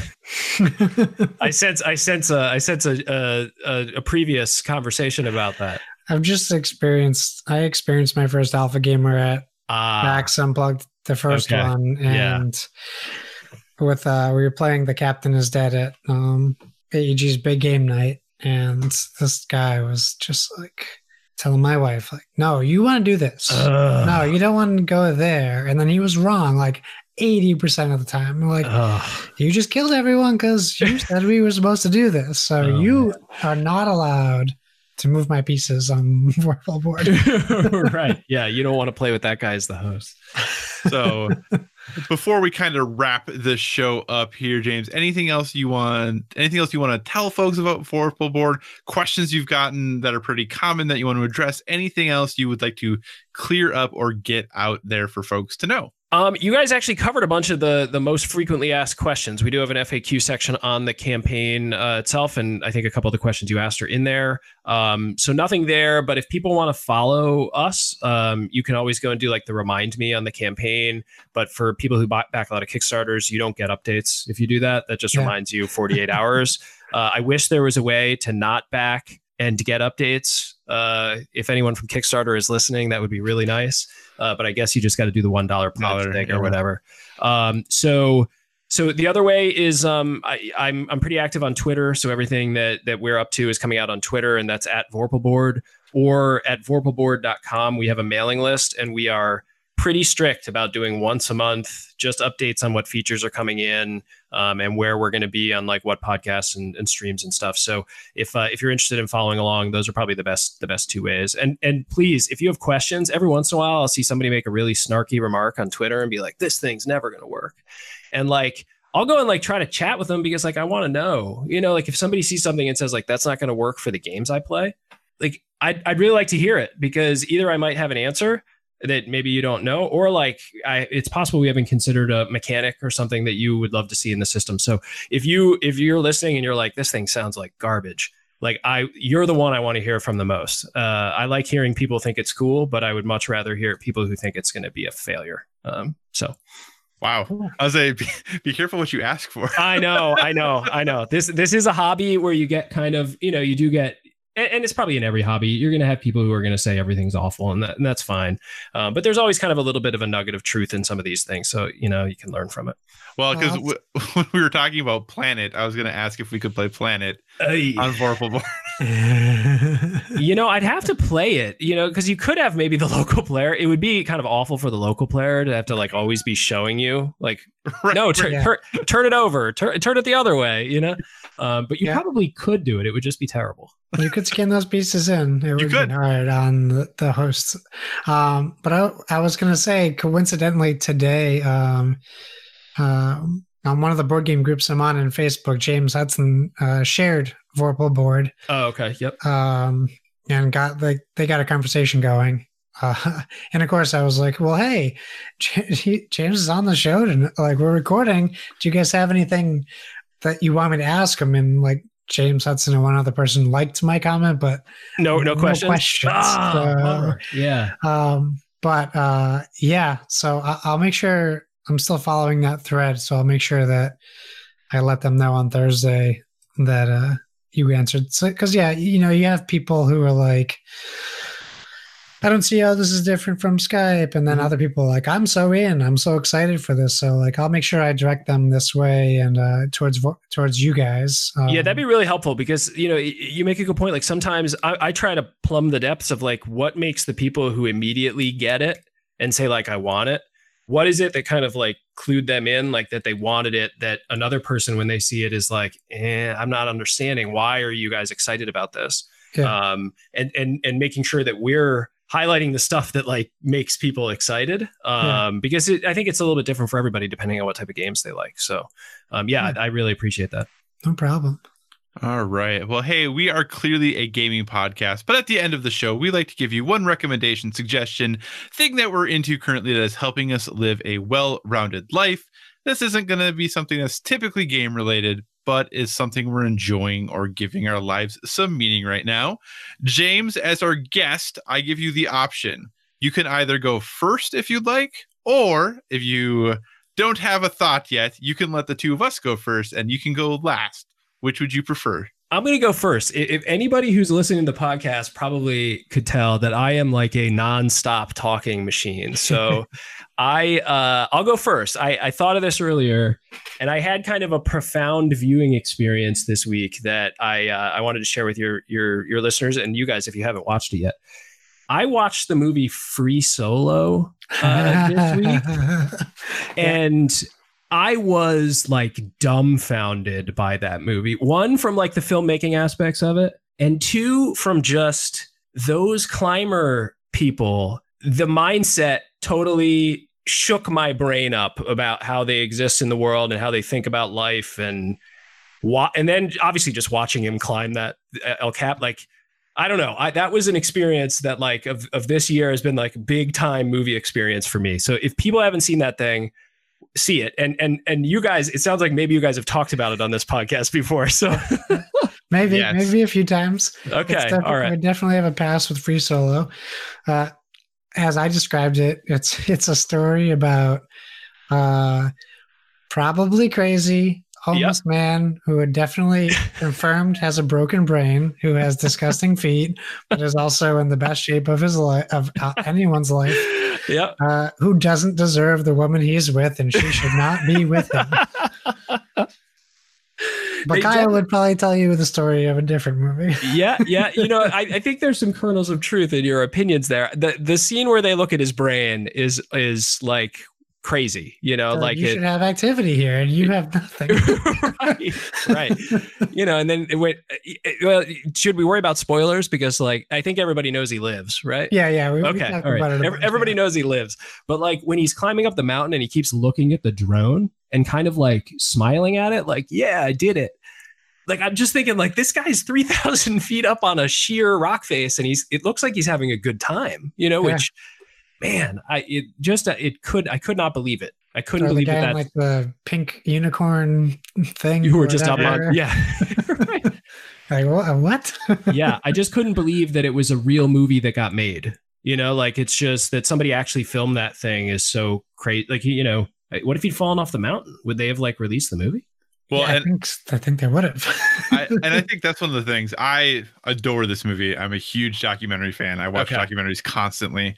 I think one of the things that's interesting is they do kind of address that in the movie, right? Of his friends who are like, I have to come to terms with the fact that I might film my friend falling to a death. There's nothing I can do about it. Yeah. Absolutely nothing I can do about it. I think my favorite line or like gist from that entire movie, though, is when he talks about basically being like, imagine being an Olympian and you win the gold or you die. Right. Those are the two options. You win or you die. And that is his life, being the best of the best. But if you don't win this one, you're dead.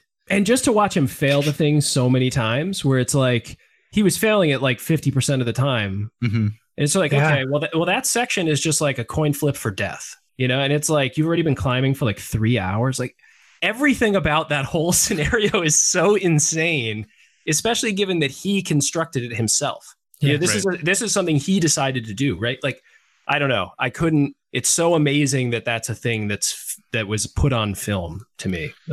So yeah, I really enjoyed it. If you enjoyed it, there's another movie called The Dawn Wall, which is on Netflix and has actually some of the same climbers, not Alex Honnold, the guy not the main guy, right? But some of the other people who helped him are in that. And then there's a movie called Meru, which is by the same filmmakers who made Free Solo. It was their first movie, and that one is actually ridiculous, like really ridiculous as well. Okay, so cool. if you enjoyed Free Solo, highly recommend those two as well. I will check them both out. And I sadly, from a news, I think one of those guys actually died this week. One of the climber filmmaker guys in that accident on some kind of like icy mountaintop or something. So a bummer, but. Yeah. All right. Oh man, you have no idea like how good that made my soul feel. Yeah, as soon as it came out of my mouth, I see you both like laughing, and I'm like, oh no, what have I stepped in here? Oh, that's great. Josh, your recommendation for A Well-Rounded Life. Hey, look, it's another documentary. I started watching Our Planet on Netflix. It's like Netflix's Planet Earth. They even went and got David Attenborough to narrate it. I don't know how many episodes it is. They're about an hour each, and I mean, I can't get enough of nature documentaries. This one, I've only watched the first episode. It seems to have a little bit of a more of a tone about global warming and what we're doing to the environment. I get a little nervous because we were watching a scene where a pack of wolves were hunting, and my 2-year-old son decided to walk into. He got up from his nap and he walked into the living room, and I'm like, "Look, puppies! This is nature at work." I'm like, "Please don't kill something in front of him."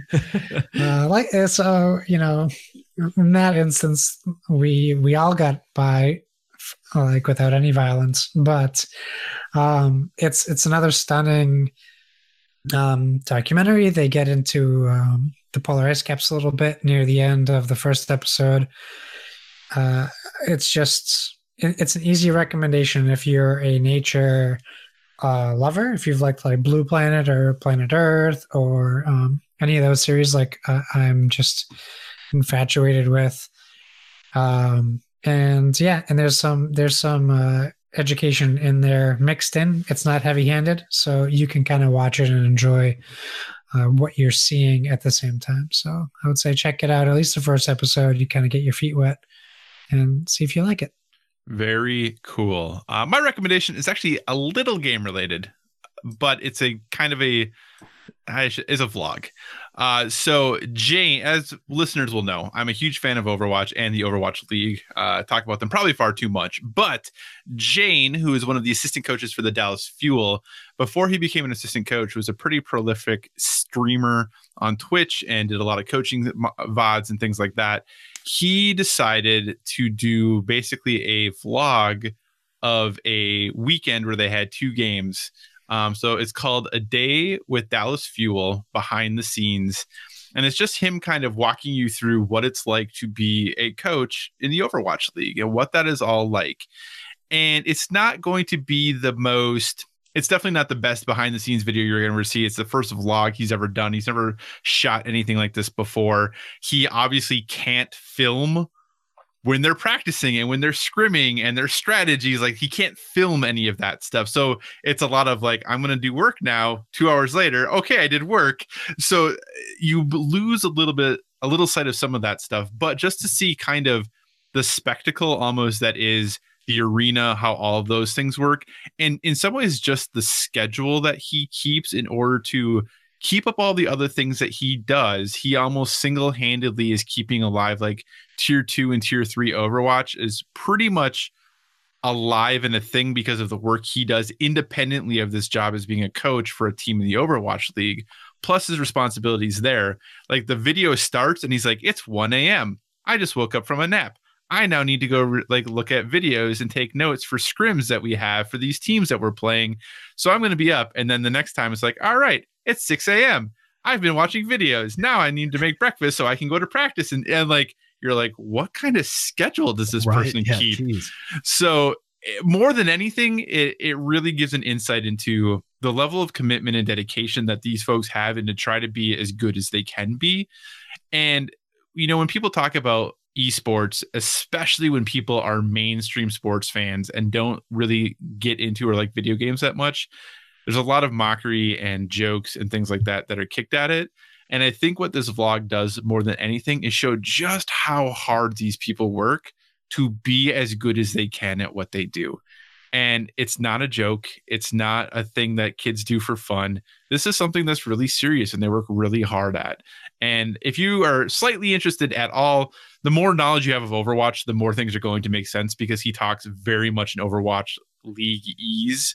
So if you might not, if you don't play a lot of Overwatch, you're not going to understand some of the things he talks about sometimes. But just to get kind of an understanding of how those things work, I think it's worth a check out. Like I said, it's called A Day with Dallas Fuel Behind the Scenes. Check it out on Jane's YouTube channel if you would like. Kyle, have you seen the 7 Days documentary on Netflix? I have, yes. So did you see the League of Legends episode? Yep. Sounded very similar to that. That's also something that I would give a high recommendation, because you kind of see what these people deal with behind the scenes and everything like that. Yeah, and it's definitely, that's going to be a little more produced. Oh, sure, but same idea. Like you know, you don't really think about these people as in a profession, right? So it's interesting to get that insight, I think. Yeah, absolutely. Kyle, I have a question for you. Do you have a recommendation? So I've always thought it would be fascinating to watch a well-produced, and not even that well-produced, but just like put together video of watching like a team shooter team practice. Do you know of anybody who has ever released that type of stuff? Because you watch like I've watched some of that stuff on ESPN2 or whatever, like in the Overwatch League, and like I have a hard time following it because I'm like a huge player, but like I'm sure that they're looking at angles and figuring out positioning and stuff, which I think would be fun to watch them walking around in the space talking about that. Like, okay, yeah, let's look from this spot and figure out how we want to set up our defense or whatever.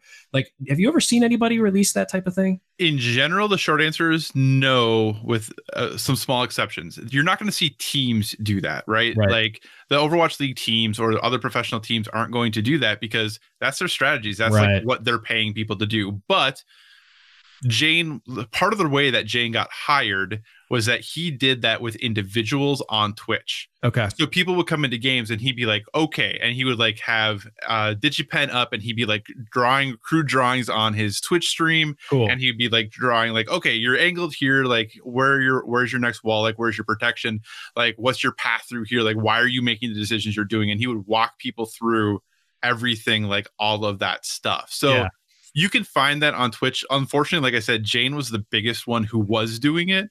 There are some smaller former coaches who do it a little bit right now. The hard part is that it's going to be hard to find things right now because like Overwatch Contenders, which is like the tier 2 scene right below Overwatch League, and Overwatch League are both in season right now. Got it. So none of those coaches are really doing that in their spare time. Right. If you go look at Jane's old videos on his Twitch, though, absolutely, like it'll be like coaching a bronze, like, you know, Reinhardt main tank. And like, so you can get like very specific, like, or even on his YouTube channel, like he will save a lot of them on his YouTube as well. So you can go find them. But there's not a lot of, from a whole team perspective, walking through that stuff just because they don't want to give away strats. Yeah, it's a bummer because I think it would be neat to listen to that conversation. I used to really enjoy going on Reddit. I played a lot of Destiny and watching people map out Destiny boards and say like, this is where you need to be. If you have these guns, here's the positions you should take. And like, they do like the top down map kind of thing. Right. And I'm not anywhere near as good to actually do a lot of the things that they'd say, but at least I would know why I was getting crushed so badly.